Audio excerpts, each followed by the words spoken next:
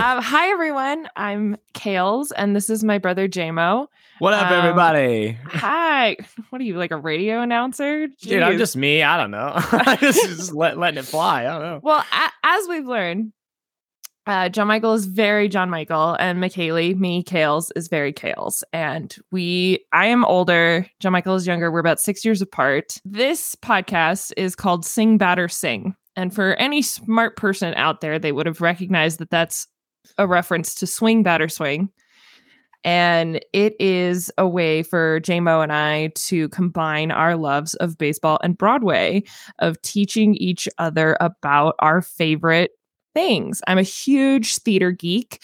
I worked professionally in theater for many years. Was a child actor, then got into tech and stage management. Been an award-winning playwright. I love theater. It's been something that I'm thrilled to get back to, even though we're still in this ongoing pandemic, to try and do it safely. And it's one of my favorite obsessions. And poor JMO has had to see my shows for his entire life.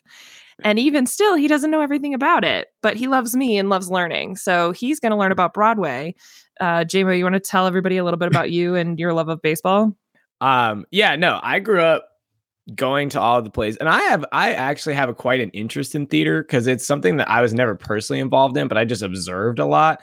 And it just takes so much skill and practice. Like I noticed that I was like, wow, like there's so much time spent, because like I would have to, I go with mom to pick you all up from rehearsals, and I would be an usher and all this stuff, and I'm like, man, they're putting in a lot of hours to this stuff. Yeah, like, holy crap.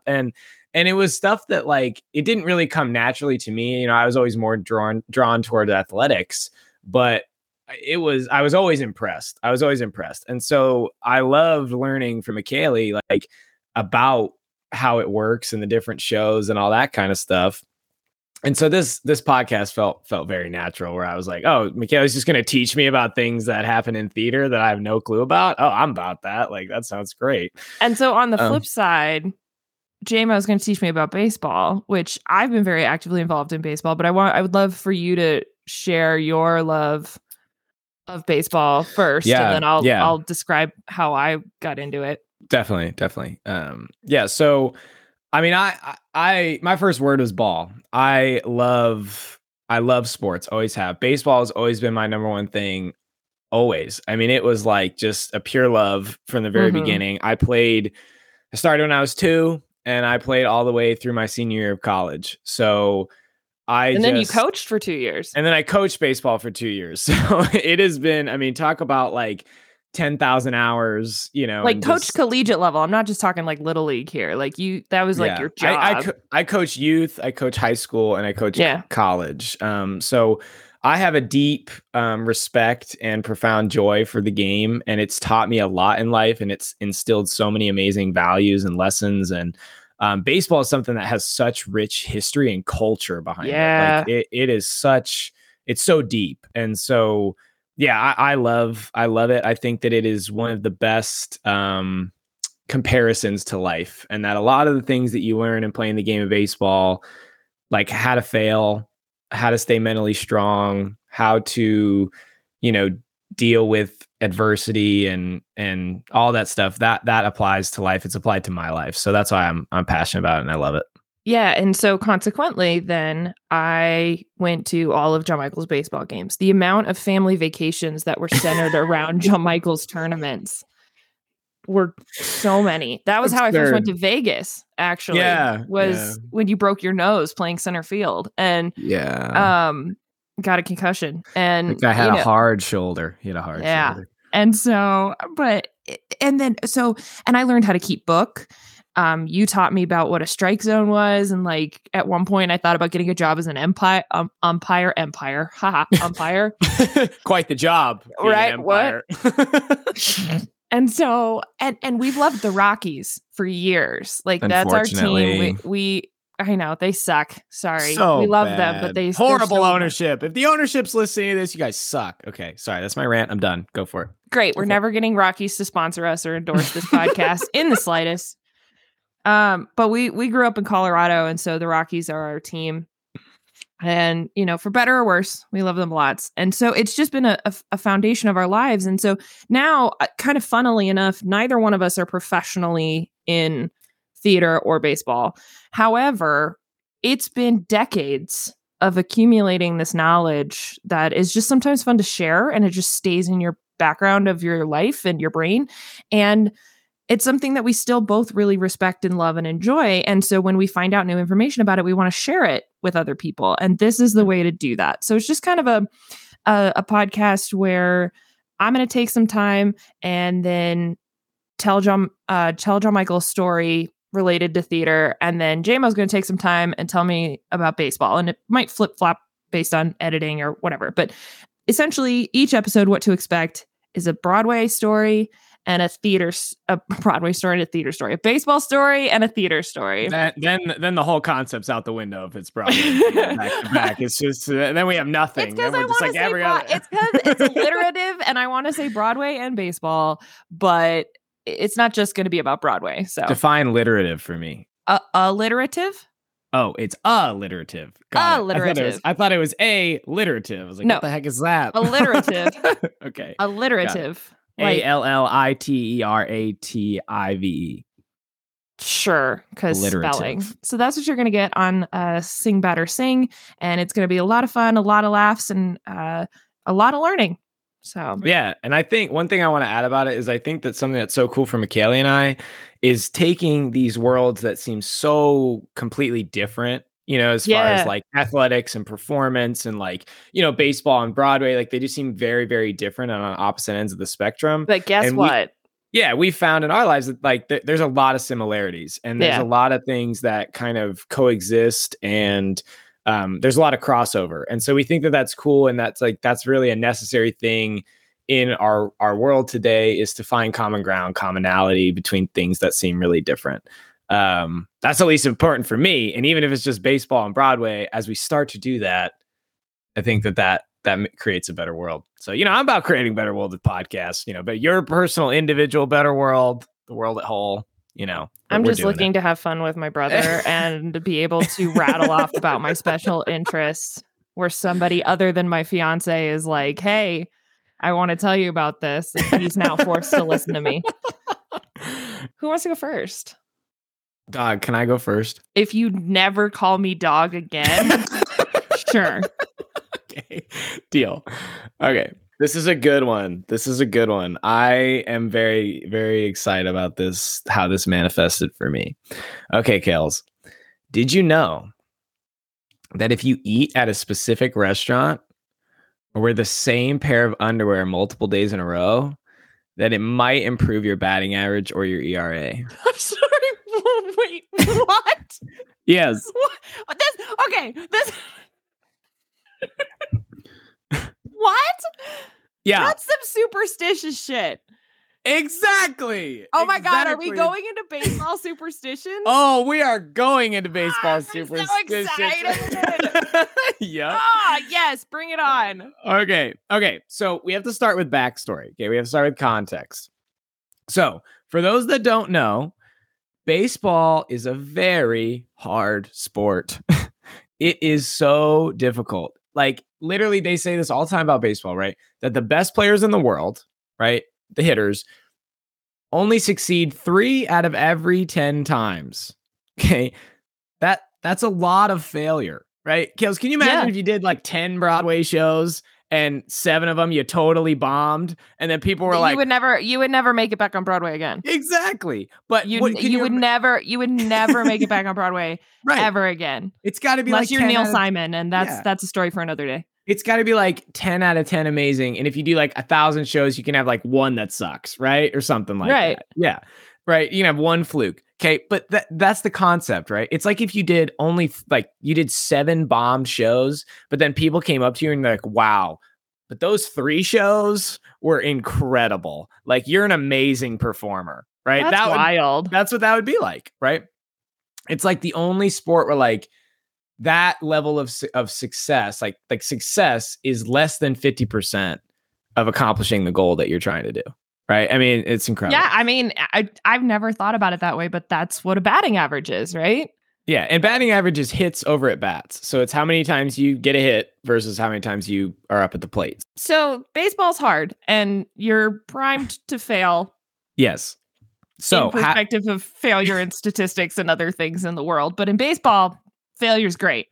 Well, it's a part of the game, right? So because of the failure, right? Because there's so much of it, right? Players, coaches, and organizations, honestly, they're looking for any possible advantage that they can get, right? Like they're like, well, yeah, they want to win. Yeah, they're desperately clawing for anything that can help them fail less, right?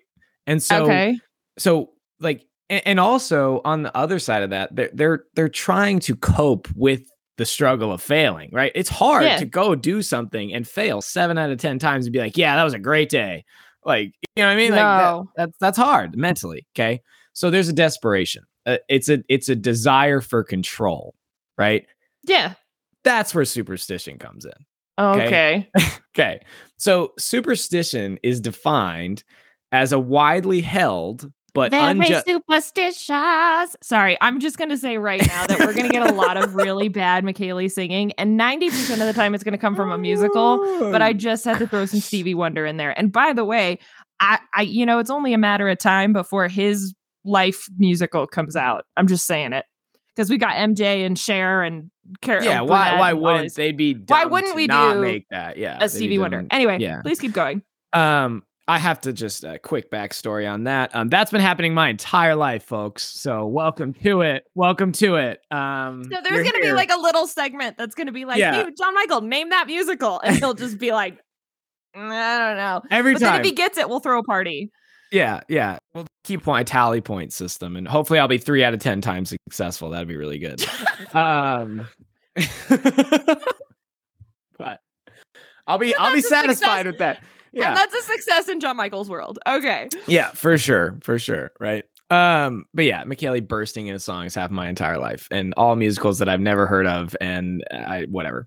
Okay. So superstition is defined as a widely held but unjustified belief in supernatural causation leading to certain consequences of an action or event. It's if I do this thing, then this other thing will happen. Okay. Yeah. So here's some examples of actual superstitions that Major League Baseball players had. Okay? Oh my God. Okay. Moises Alou, who had a .303 career batting average. Mm-hmm. Okay. He didn't wear batting gloves. So he peed on his hands. What?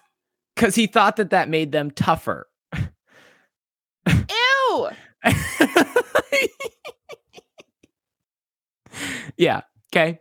Ken Griffey Jr., who's one of the most prolific players of all time, all right, bought a brand new Mercedes-Benz. Okay. Then he went into a slump. So he decided to sell the car because he, quote, didn't think it had he didn't think it had any hits in it. In a car?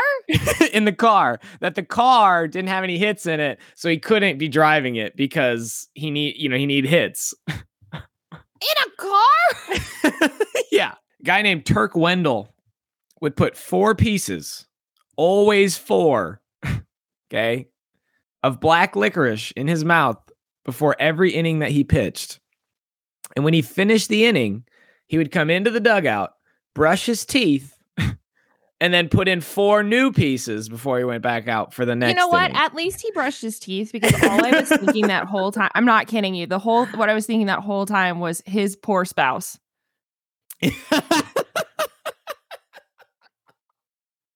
I'm dead serious. Is so gross, dude. It's nasty. It's so gross. It'll just, yeah. But they said that like he cared very much about dental hygiene, but his superstition was that he needed to eat black licorice. So he was like, I'm going to do both. Did he eat it? Actually like swallow it or spit it out? I think he just like chewed on it and then. Like, kind of like tobacco shit that they do? I think so. I don't know. Is black licorice edible? Is it edible? Yes, it's edible. Okay. For sure. I don't know if he swallowed it or not, but. Ew. God, can you imagine? That's so much sugar. I mean, yeah, Justin Verlander always eats the same meal from Taco Bell before he goes out and pitches every inning. What's the meal? Okay. And does it have to be a Taco Bell? It can't like be a Del Taco? Oh yeah, it's Taco Bell. Yeah, so he gets the same order every time. 3 crunchy taco supremes, no tomato, a cheesy gordita crunch, and a Mexican pizza, no tomato. Sounds like dad. That's a lot of food before a start. Like, I know. Like you think about it, right? Like, and he's a starting pitcher? Yeah, and he's one of the best ever. He's one of the best to ever do it. Like, he was a guy that he would pitch, and like he would be throwing harder in the 8th inning than he was in the 1st inning. What if he's like sick though? Or what if he doesn't have, what if he's playing in like no man's land and there's like no way to get to a Taco Bell? Then he's probably going to have a bad start, I guess. That's nuts. Right? That's insane. So those are just a few examples, and I'm going to move on because I want to keep getting into the story. But if y'all want to get more like superstition examples that we have, Bleacher Report has this great article that we'll put in the link and in the description, and they have a whole article on like the top 50 weirdest superstitions. I'm sorry, I don't think MLB anything though beats peeing on your hands. He better have his own goddamn bat. And it better be like, nobody touches, what was the dude's name? Moises, what was his name? Moises Alou. Nobody touches Moises' bat. That's the pee bat. That's the pee bat. Off limits. Like, or like whoever the bat boys, it's like they do rock, paper, scissors to like see who's going to go pick up Moises' bat. They're like, you do it this time. Yeah, no, it's with dude, a gas mask. No. I got it last time, bro. I got it last time, dude. Nose goes. God damn it, John! I always lose. We need to stop doing rock, paper, scissors, man. I always do rock first. Okay. So anyway, so like it's so interesting to think about like how they develop and formulate, right? They come about in a variety of ways. Okay. So some of them are like more just by like happenstance, right? Mm-hmm. So an example of that like is like Mark Teixeira chose to wear 2 different socks every game because one day a teammate's sock ended up in his locker and he put it on without paying attention. And then he went 6 for 6 with 2 home runs and 4 doubles. So he was like, yeah, I think I'm going to do this every time. But it wasn't. But it's so interesting to me that that's what he attributes it to, right? Uh-huh. It wasn't anything. It didn't have to be the fact like he, unlike the guy who eats Taco Bell all the time, right? Didn't attribute it to the Taco Bell meal he ate or whatever he ate for lunch that day before the game. Mm-hmm. He attributed it to the socks, which is interesting. Personal association. That was what was different. And so he was like, yeah, must have been the socks. Had to be the socks. Wild. Right? Yeah. So, but then, so some of them are by happenstance and then others come by like pure desperation. Like Jason Giambi choosing to wear a gold thong whenever he was in a slump. That's where he was desperate. So he was like, what can I do? That's so rad. As outrageous. And then instead, Moises is just like, no, dude, pee on your hands. Just piss all over him. Just pee on your hands. But that's what he came up with, right? He's like racking his brain. He's sitting there and he's like, man, I'm in this slump. Nothing's working. I'm trying to change my approach at the plate. You know what I should do? I'll just do something radically different. I'm going to just wear a gold thong. That'll be it. That'll change everything.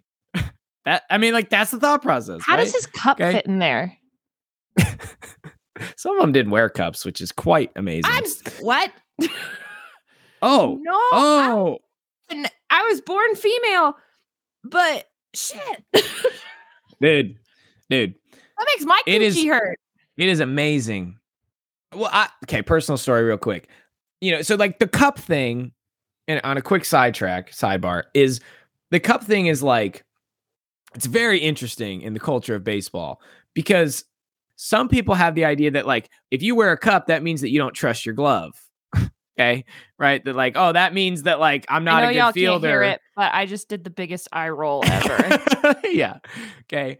So some people have that belief. Right? You know what? I don't trust physics or like gravity or like that's bad hops. That's what bad hops. Bad hops. I don't trust groundskeepers. That's what I don't trust. Fuck the glove. Fuck the glove. Okay. Or I don't trust my own ability. Right. So a lot of guys stand very firm on that. Okay. So I was always a cup guy because to me, it was like, well, it's kind of like the idea of unwanted children someday. Well, and you'd rather have it. You'd rather have it and not need it than need it and not have it. That's kind of how I'd go about it. But the thing with the cup is they are uncomfortable and they look weird. You know what I mean? Like they're really not great. The amount of times I'd open the family dishwasher and that thing was sitting in there. Ew. It's gross. So much sweat and gnarly. Oh, okay. Go back to superstitions. We won't be graphic. Okay. I've already said coochie on the podcast. We're already way past that point. It's fine. Coochie. Okay. Mom is going to be so proud. We love you, Mom. But anyway, okay, personal anecdote. I was like, I'm a cup guy. And then I started being like, wait, why am I wearing cups? I fell into the whole trust your glove crap. And then I was in a practice one day and guess what happened? Physics. Yeah. Square in the right nut, dude. Square. And I collapsed. I went to the ground and it hurt so bad and I wanted to puke for like 10 minutes straight. And I go, I'm wearing a cup every single time. I don't care. But it's amazing because there's guys that like all the guys that played in like the Dominican Republic, like those fields down there, unless you're like at a specific major league facility that's down there, they're not high quality fields, right? They're just like dirt pods. And so like guys that played, like Adrian Beltre, perfect example, guy for the Texas Rangers. He plays third base in the major leagues, which is like, it's called the hot corner. You just get piss rods hit at you all day at third base. And he goes, yeah, I don't wear a cup because I'm never going to get like hops like I got back then.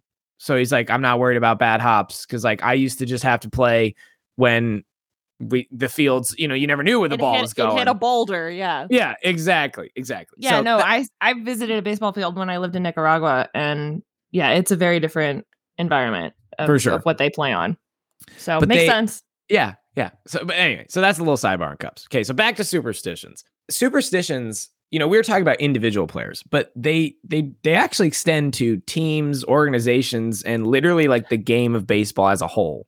Also does not surprise me because theaters and like directors or companies or touring shows, but then physical theaters themselves and the caretakers of the theaters have superstitions and stuff too that they have to do. Yeah. I mean, superstition is seeped in theater. Freaking the Scottish play. Like the whole idea, you don't know what that is. No, I have no idea. Oh, could you tell by the look on my face? Yeah. We're going to not go any farther into what the Scottish play is and do an episode on the Scottish play. Oh, Lordy, the Scottish play. How was that? Was that an okay accent? Was it bad? No, it was very bad. Think Shrek. Shrek is a Scottish accent. Whatever. I got to practice. Anyway, okay. That's good to know that superstitions in theater. Like, that's huge. Yeah. Okay, cool. You'll have to do an episode on that. So an example, right? An example of how it extends to the entire game of baseball. And this is like major leagues and it goes all the way down. Like it's amazing. There's so much baseball happening. And like this is a taboo that exists in the entire game, right? And so the taboo is that players, coaches, fans, executives, umpires, and announcers, right, don't speak about, they don't say it out loud that a pitcher is pitching a no-hitter or a perfect game. Okay. So a no-hitter. You don't jinx it. You don't. Yeah. Because if you say it, you can jinx it. Right. And so if a pitcher's throwing a no-hitter, which means that they're not giving up any hits, or they're throwing a perfect game, which means that nobody's reaching first base, right? Nobody's reaching base. If you say, oh my gosh, it's like the fifth inning, and you're like, wow, he's throwing a perfect game. People will look at you with such shock and appall. They will be like, what the hell are you doing? It's like baseball etiquette. Yeah. It's like, what the hell are you doing? Are you crazy? Shut the hell up, man. Like, I feel bad because I totally think I've been one of those people that said it. I just get so excited that I know. But I know what a no-hitter is. So I get all excited when I'm like, oh my God, that's a no-hitter so far. Like, yeah, you and everybody else. We're all excited. Everybody loves a no-hitter. That's why when nobody wants it to get jinxed. They're like, oh my gosh, like this is so special, right? Mm-hmm. Okay. So I want to give some quick examples from like my own personal career and like superstitions. Yeah. I was never really a crazy superstitious guy, but I would do it like in game, but I never had like rituals that I followed. Bullshit. If I was like, bullshit. What do you mean? Bullshit. When you were a kid, no, bullshit. You had pitching rituals when you were a kid. What did I do? You had, okay, I shit you not. When I distinctly remember this. Because I would make fun of you. Kaden and I would Yeah, checks out. No, but you would have when you pitched, because you didn't pitch, you haven't pitched for a long time. But when when you played on the Yankees, you did this thing where you always had to lick your lip. You would lick your fingers. You have this thing where you lick your fingers. You had a thing. Mom could not stand the fact you licked your fingers because your hands were all over the ball and the dirt. So you would lick your fingers, and then dirt's good for your immune system. Whatever. And so then you had one where you scuffed your foot a certain number of times, and if it didn't feel right, you'd do it again. Totally.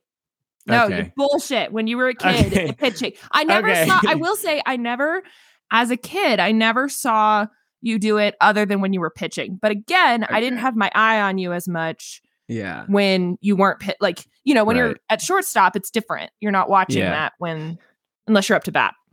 Okay, yeah. I'm going to call bullshit on myself off of McKaylee's bullshit because No. Like, I'm agreeing with you. Like, I thought you were. No. I'm literally saying, she's like, no, McKaylee's right.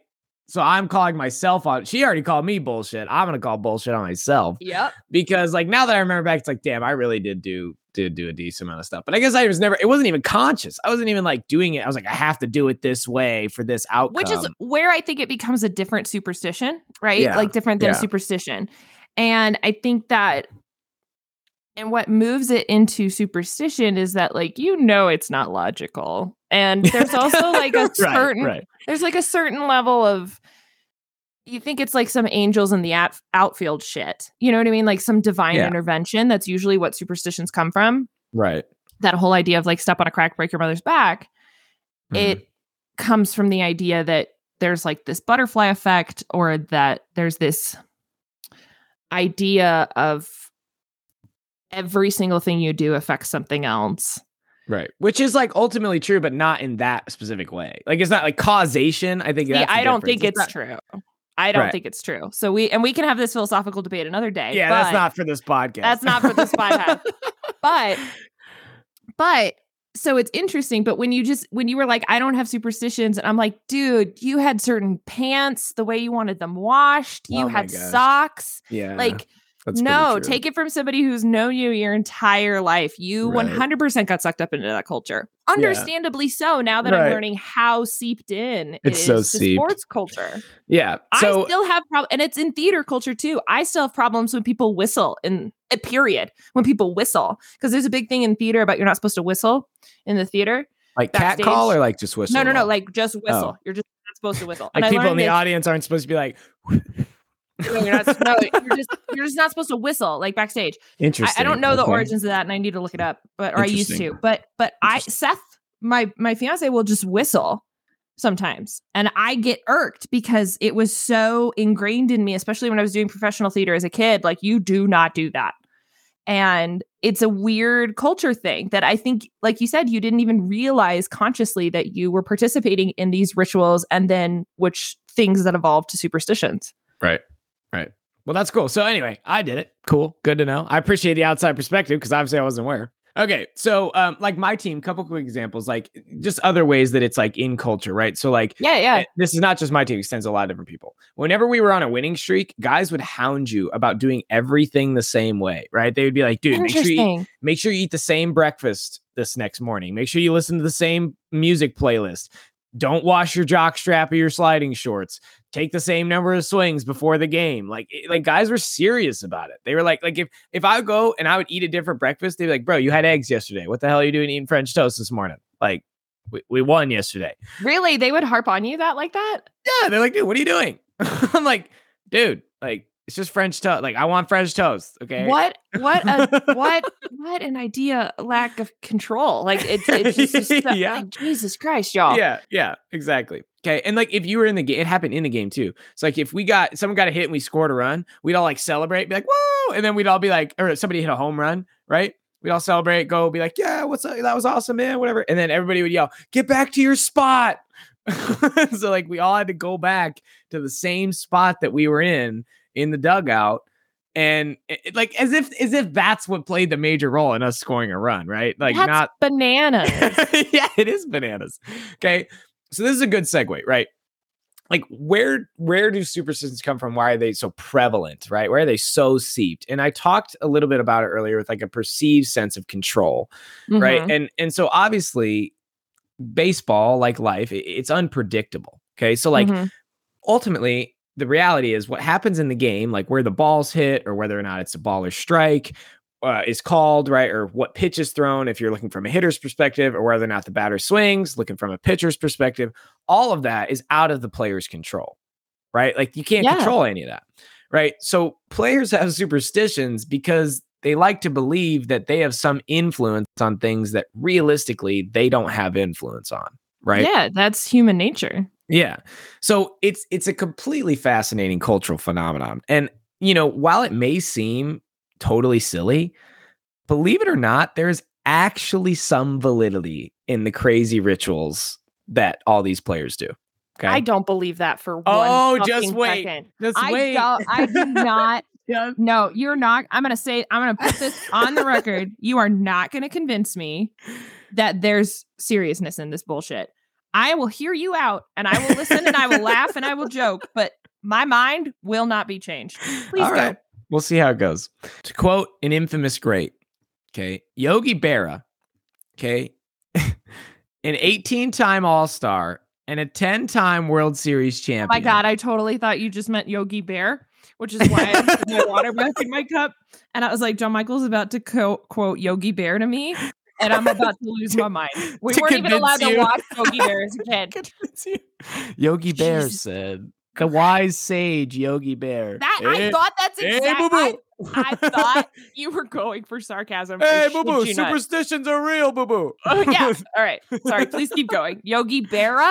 Yogi Berra. Okay, he's a catcher for the New York Yankees. He's an 18-time All-Star and 10-time World Series champion. Okay. He said, baseball is 90% mental and the other half is physical. I also don't believe that. I also believe that there needs to be a percentage for luck in there, but whatever. Okay, so Yogi Berra he was classic for like saying things in a funky way. They're called Yogiisms. So and a couple other ones are like, it's deja vu all over again. Oh, that comes from him? Yeah, I guess. Yeah. That's cool. Yeah. Or you can observe a lot by just watching. That also comes from him? Yeah. I know both of those phrases. That's yeah, dude. Yogi Berra, he's awesome. But so like while he says in a little funky way, yeah, he's awesome, boo boo. While it says a little funky, he's right. Okay. And what he's emphasizing is how important it is for players to have a proper mindset and focus on that when entering a game rather than like just simple physical prowess. Okay. That makes sense, but the way he phrased it is poor. It's Yogi Berra. 90% mental, on the other half is physical. It's hilarious. Okay. So another guy that's important to mention, this is a guy named Ken Ravizza. Okay. He was the foremost advocate and expert on the mental side of baseball. And through his book called Heads Up Baseball, Playing the Game One Pitch at a Time, as well as personal training he's done with players, he's helped thousands and thousands of players and coaches improve their performance. Okay. So a main focus of his book is the importance of routine. Okay. So he argues that when players establish a routine, which is a consistent set of actions performed on a daily basis, right? He says, so when they do that, when you have a routine, it can center and focus your mind. A mind, he also talks about like that a mind that is irritated about a past error or an umpire call or worrying about a future at bat or inning is a mind that's unproductive and deleterious. Okay. That's a SAT word. Okay. So a mind that is focused on the task at hand, right, which is fully present in what it's doing, is one that can help lead one to greater success. That's not new. No, he's not saying it's new. But he's applying it specifically to the game of baseball. Okay. That's what he did, right? Fine. Is he took these concepts in psychology that have been around for forever and he applied them to baseball and created a routine for baseball players specifically. Okay. Cool. He just like took Socrates and put him in like a baseball uniform and just called it. Don't we all just take what other people have done and change it a little bit and then give it away to somebody else? I literally have a book called Deal Like an Artist. Yeah, so keep going. Exactly. Superstitions are crazy routines. Okay, they are illogical routines right? So while they may not be founded in physics or legitimate causation, right, they can work because players believe they work. Okay? Again, you're going back. I'm not going to deal with this law of attraction shit. It's bonkers. Jason Giambi believed that the golden thong helped him hit better. So it did. Ken Griffey Jr. believed that the Mercedes-Benz didn't have any hits in it, so it didn't, at least to him anyways, okay? Our minds are very powerful things, and what we believe can help create our reality, okay? What we experience. If you believe that putting on your right batting glove before your left batting glove gets you more hits, then if you do that, you'll probably be more confident at the plate and are therefore more likely to get a hit, right? It's not the actual act of putting on the right batting glove and then the left that gets you a hit. It's the fact that when you do that, your mind feels more centered and focused and less anxious and worried about the things that you can't control. So you go up there being like, okay, cool. I put my right and then my left on. That's going to help me get a hit, right? And then you're more likely to get a hit because you're thinking in that way. But the irony is that wouldn't you, because if you don't do that, then it creates anxiety and worry when the real control would be that you are able to allow the anxiety and worry to exist, whether your superstitious routine is there or not.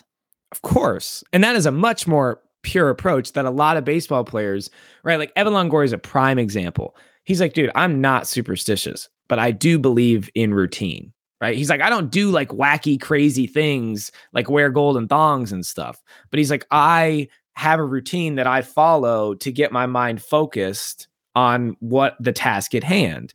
But it's the idea that like, even if you don't have an intentional, right, idea about your mindset of the game, Moises Alou hit 303. Okay, that's the P guy. I know who he is now. I will never forget him. That's the P guy. He hit 303. 303. That over like is our area code. I don't know what you mean. I'm kidding. But it's over a very long major league career. He hit 303. And you know what? Peeing on his hands freaking worked for him. You know what? And here's the thing. If it worked for him, great. I just never want to be his bat boy. That's it. That's it. So at the end of the day, okay, superstitions are wacky. They're funny. They're zealous.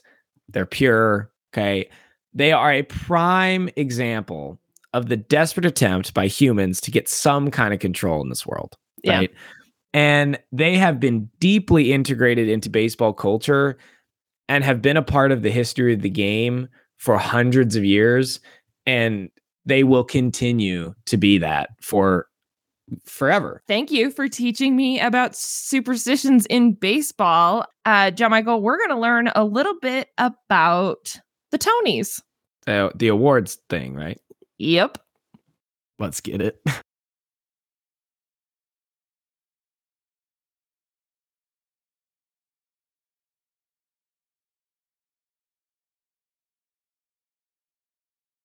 What are the Tonys? What do you know about the Tonys?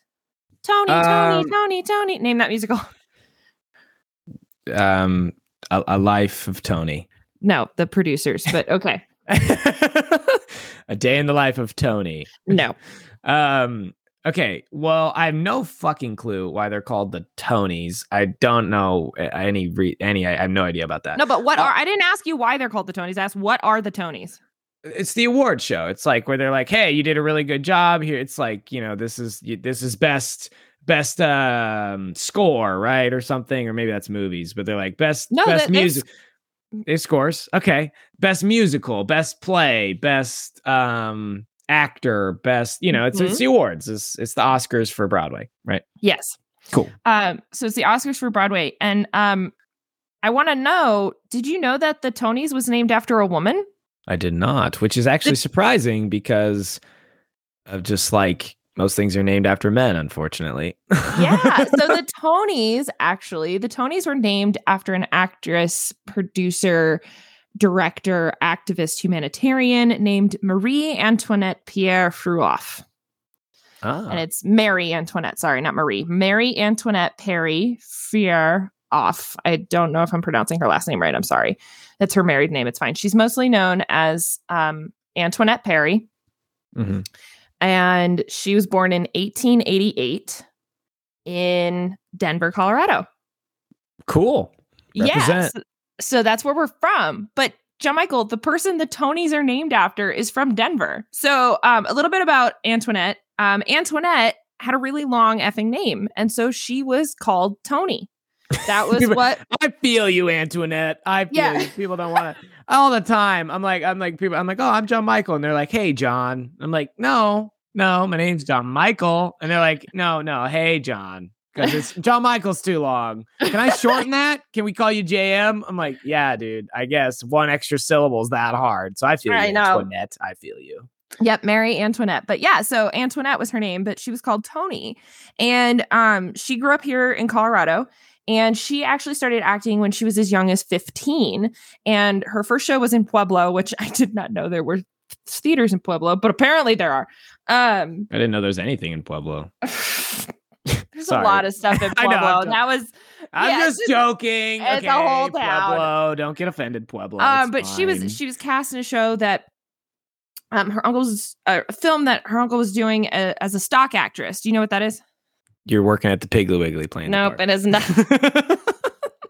Stocking them shelves. No, it's like an extra in films. It's like a background stock actress. Okay. So you're just kind of, you're not one of the main pieces. You're just there. No, you're in the background. All right. And so she was there and she just fell in love with acting and theater. And theater was like her big true love. And so she eventually got married to Frank Freyoff. But Frank and her met because he went to go see one of the shows she was in at the Elitch Theater. Like Elitch Gardens? Yeah. What do you know about the Elitch Gardens, John? Isn't that, it's a roller coaster place? Yeah, it's the amusement park here in Denver, but originally it was a zoo type park. It was like a zoological gardens. And they had a stage? They had a whole theater in it. The Elitch Theater is actually still there in Denver today and is actually still used. People use and do shows at the Elitch Theater. And it was originally created, the Elitch Theater, for vaudeville acts. I love learning new things. That's amazing. I mean, it's right? like I'd have never known that. I got fallen into the marketing trap. It's an amusement park. That's all there is to it. The place that you and I grew up going to roller coasters and going to graduation parties and, you know, all of that was where the woman who's the Tonys are named after got her start. I had to share this fact of like doing vaudeville, which I do want to do a whole episode on vaudeville and the history of that. And do you vaudeville sounds like a Russian vodka. No, you know what vaudeville is, right? McKaylee, how many times are you going to ask me that question? And how many times are the answer going to be, no, I have no clue what that is? It just shocks me sometimes. you know what that is, right? No. Okay. No, that's the whole podcast. Fine. I don't know what it is. Sorry. I know. That's why we did this podcast. Anyway, I'll teach you about vaudeville. But Antoinette, she married Frank and had 3 daughters. And was convinced to stay home while they were raised. You have to keep in mind this is like the late 1800s, early 1900s. Yeah, sounds very historically accurate right there. Yeah, and so, however, she lost one of the daughters in like very shortly after she was born, and Antoinette actually suffered a stroke, and half of her face was paralyzed. So actually, if you look at any pictures of Antoinette, you only see half of her face. And that's why, because she was really self-conscious of the fact that the other half of her face was paralyzed, which is a fascinating like correlation, because there's another really famous playwright named Sarah Ruhl, who's a brilliant modern day playwright, who also had a stroke and had half her face like paralyzed. And she wrote a whole memoir about it called Smile, how her smile was screwed up. I was going to say, are you going to tell me that Antoinette still went out and was like performing with like half her face paralyzed and stuff? Well, that's what changed. So her husband died, but before he passed, when they first got married, his company, he like worked for like an oil and gas electric company, something, and their headquarters were in New York. And so she was like, take me to New York.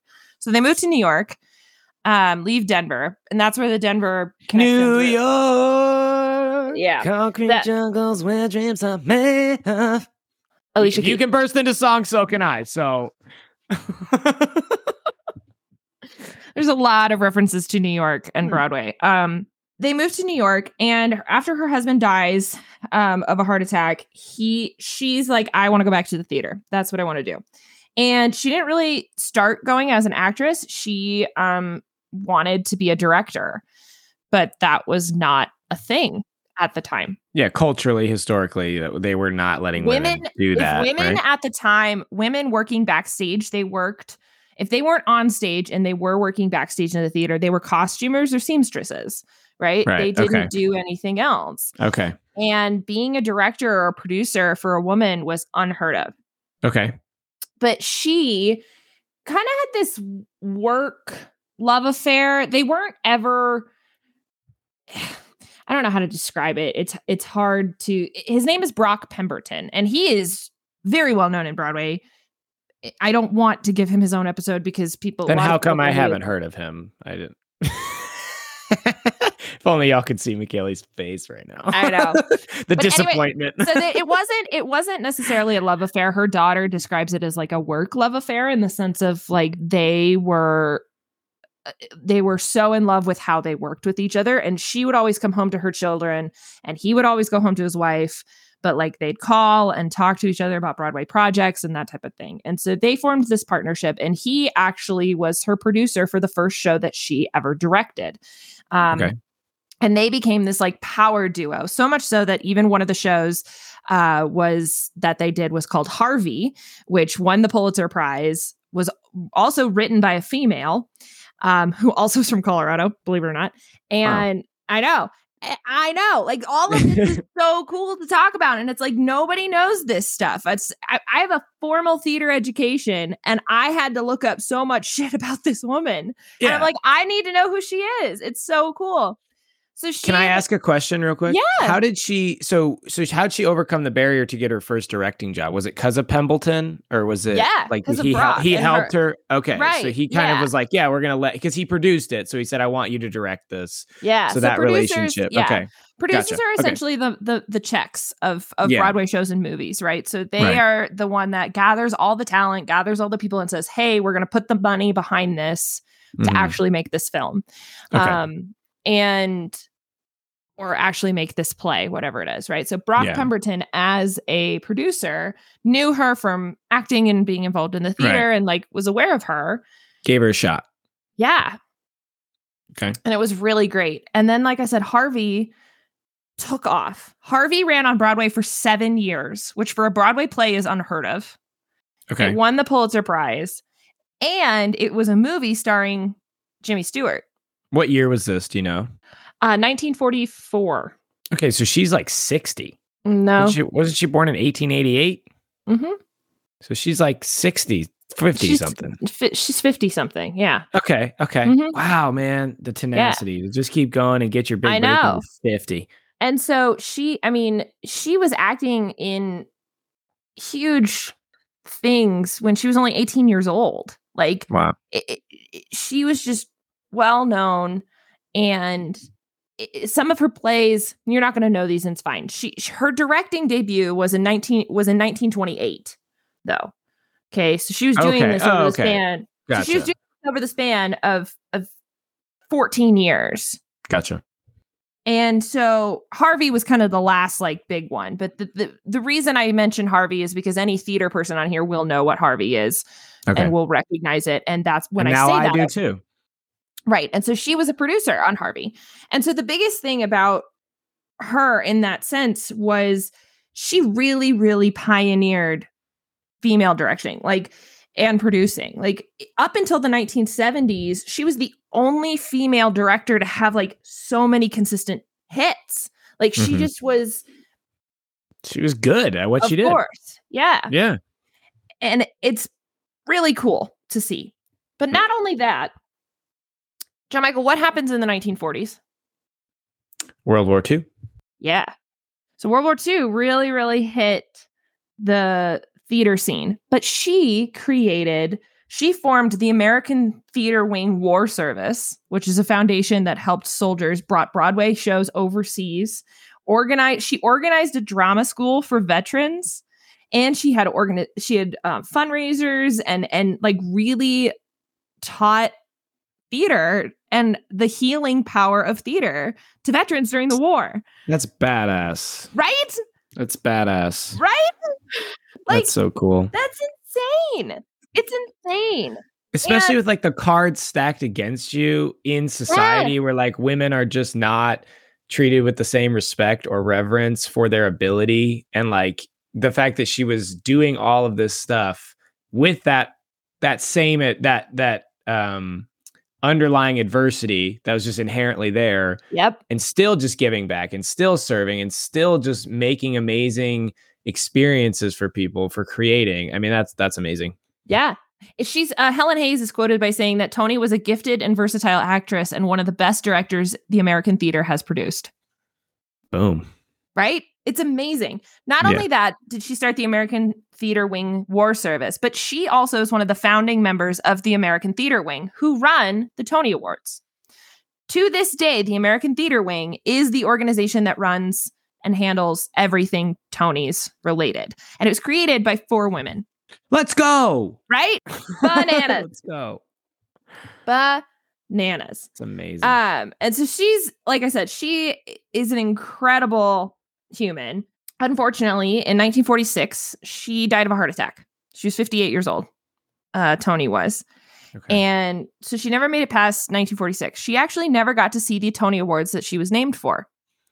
Because the first Tony Awards ceremony was April 6th, 1947.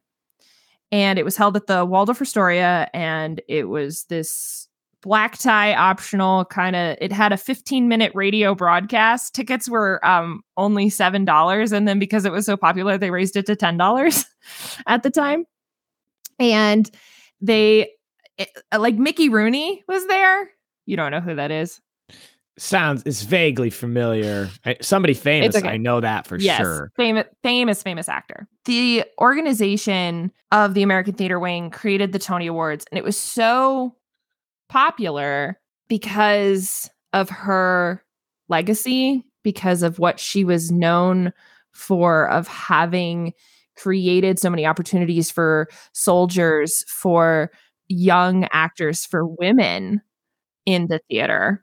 Yeah, she gave back and created opportunities for people. I can't think of anybody else that's better deserving of getting that, acknowledgement. So originally, though, they were called the Antoinette Perry Freoff Awards. Yeah, it's too long. And when they were handing out the first one, they called it the Tonys, and it has ever since been referred to as the Tonys. So she was inducted into the Colorado Women's Hall of Fame in 2004. Just like a Hall of Fame for all women from Colorado, like no matter what they do. Mm-hmm. Cool. That are like from and born. Have to check that out. Yep, it's pretty cool. Just some other like cool facts, fun things about her to note. There's a quote in this awesome article by the Denver Public Library about her of, Toni has been successful in breaking down barriers to get women into the world of directing. She encouraged young talent and was in charge of 7,000 auditions for young people. Oof. She believed in investing in young talent. And the Tony Awards are now televised annually in her honor. And they're huge. I mean, like anybody that's theater, you watch the Tony Awards. It's like that's like you and mom's thing, man. Mm-hmm. It's like y'all just love it because it's like, and it makes sense, right? But that's so cool to me to think that like it's named after her and how much she was about promoting young talent. Well, if you're not you have to give young talent opportunity, and then when they take advantage of that opportunity, then they get awarded for it, right? And so all the people that are getting these awards is because of the opportunities that she created and that other people created. Yeah. Lit. It's amazing. So the Tonys were first televised in 1978 by CBS, actually. So just a little bit of delving into the So it was all radio before then? Okay. Radio or just a party. So they they were just like, you didn't always go. That's the thing, is that like there was always a dinner is what happened, and the Tony Awards presentation. And they did it in the ballrooms of hotels. They didn't even do it really in a place where people could like come and watch. Some people did perform. They did have entertainment that people would come and sing. you're not going to know any of these people, but it's fine. It's like Henry Fonda, Sidney Poitier, Shirley Booth, Carol Channing, Joan Fontaine, Paul Newman. Like these amazing people over the course of these years would come and perform at the Tonys. It wasn't, like I said, it is not like the Tonys that you know of today. Right, because now they do like, it's like on a stage and they're like, they do the musicals and the plays, they do performances, right? And they like in the middle of the award show and stuff. It's like a huge event. Yeah. Yeah. CBS first televised it, like I said, in 1978. And they have ownership over the Tony Awards. The CBS broadcasts it from here on out. Okay. And it wasn't until 2003 that they devoted an entire 3-hour time slot to it. Yeah, that's 2003. Well, that just shows you like the popularity of theater, right? Like how it grew throughout time and history. It was like, you know, I mean, at the end of the day, it's all, you know, it's a money game, right? So it's like, you know, if they're only going to put time and money into things that they know people care about, like as an investment, right? So like obviously the work that Miss Antoinette was doing, 3 hours of television time, that's huge. I mean, that's like a lot of people got to care about that. So the other thing that I want to mention is that for the Tony Awards, there was a point in the 90s where they were going to take it off television because it wasn't making any money. And which that happens. Yeah. And it was it's a money game. It's a money game. Money game. And so there was this big push about the fact that if we started getting celebrities to kind of support theater and support the Tonys, then we could have them still be televised. And what was cool about that is it was kind of this natural thing that happened. Rosie O'Donnell, Whoopi Goldberg were people that really pushed for it. Because they were like, the Tonys theater is where we got started. And just because people can't access it by going to Broadway all the time doesn't mean that they shouldn't get the chance to watch it. And so with the help of people, like I said, like Whoopi Goldberg, Rosie O'Donnell hosting the Tonys in the late 1990s, that's when eventually the viewership went up enough that this year will be the 76th annual Tony Awards. Nice. Yeah. All because of this one woman from Denver, Colorado, who loved theater. She just loved it. She just poured her heart and her soul into it. And that's what it's about. And she just did what she liked. You know, she did what she loved. And she wasn't going to let like anything stop her from doing that. No matter the fact that she was a woman back in that time, or that she had a stroke and half her face was paralyzed. Yeah. And those stories of overcoming the adversity that way is like, I love that. And I love that. And like, look at all of the amazing things that have come from that woman's life and what she chose to do. That's my favorite stuff. Great story, McKelly. No, I think it's wonderful. And for me, I felt this need to, I wanted to dispel the myth that Tony was based off of a man, which bothers me to no end. And I wanted to talk about Antoinette because she is somebody that I did not learn about in my theater class. And it makes me angry that there are still not enough female directors. We're about to head into the 76th year of the Tony Awards. How many women have won a Tony for Best Direction of a play or musical? How many women have won? There's 76. Have We're about to 75 years. Have they always had that award? Was that one of the originals? It was one of the very first awards. One of the originals. Okay. 11. 10. Oh. 10. 10? 10 women to this day. It's 2023. What percentage is that? 10 women have won. What's 10 divided by 76? Yeah. So, can you name the 10 trailblazing women who won Tony Awards for directing? Man, that's only 13%. That's so bad. And in that world, that considers a failure in my world. That's a failure in baseball too.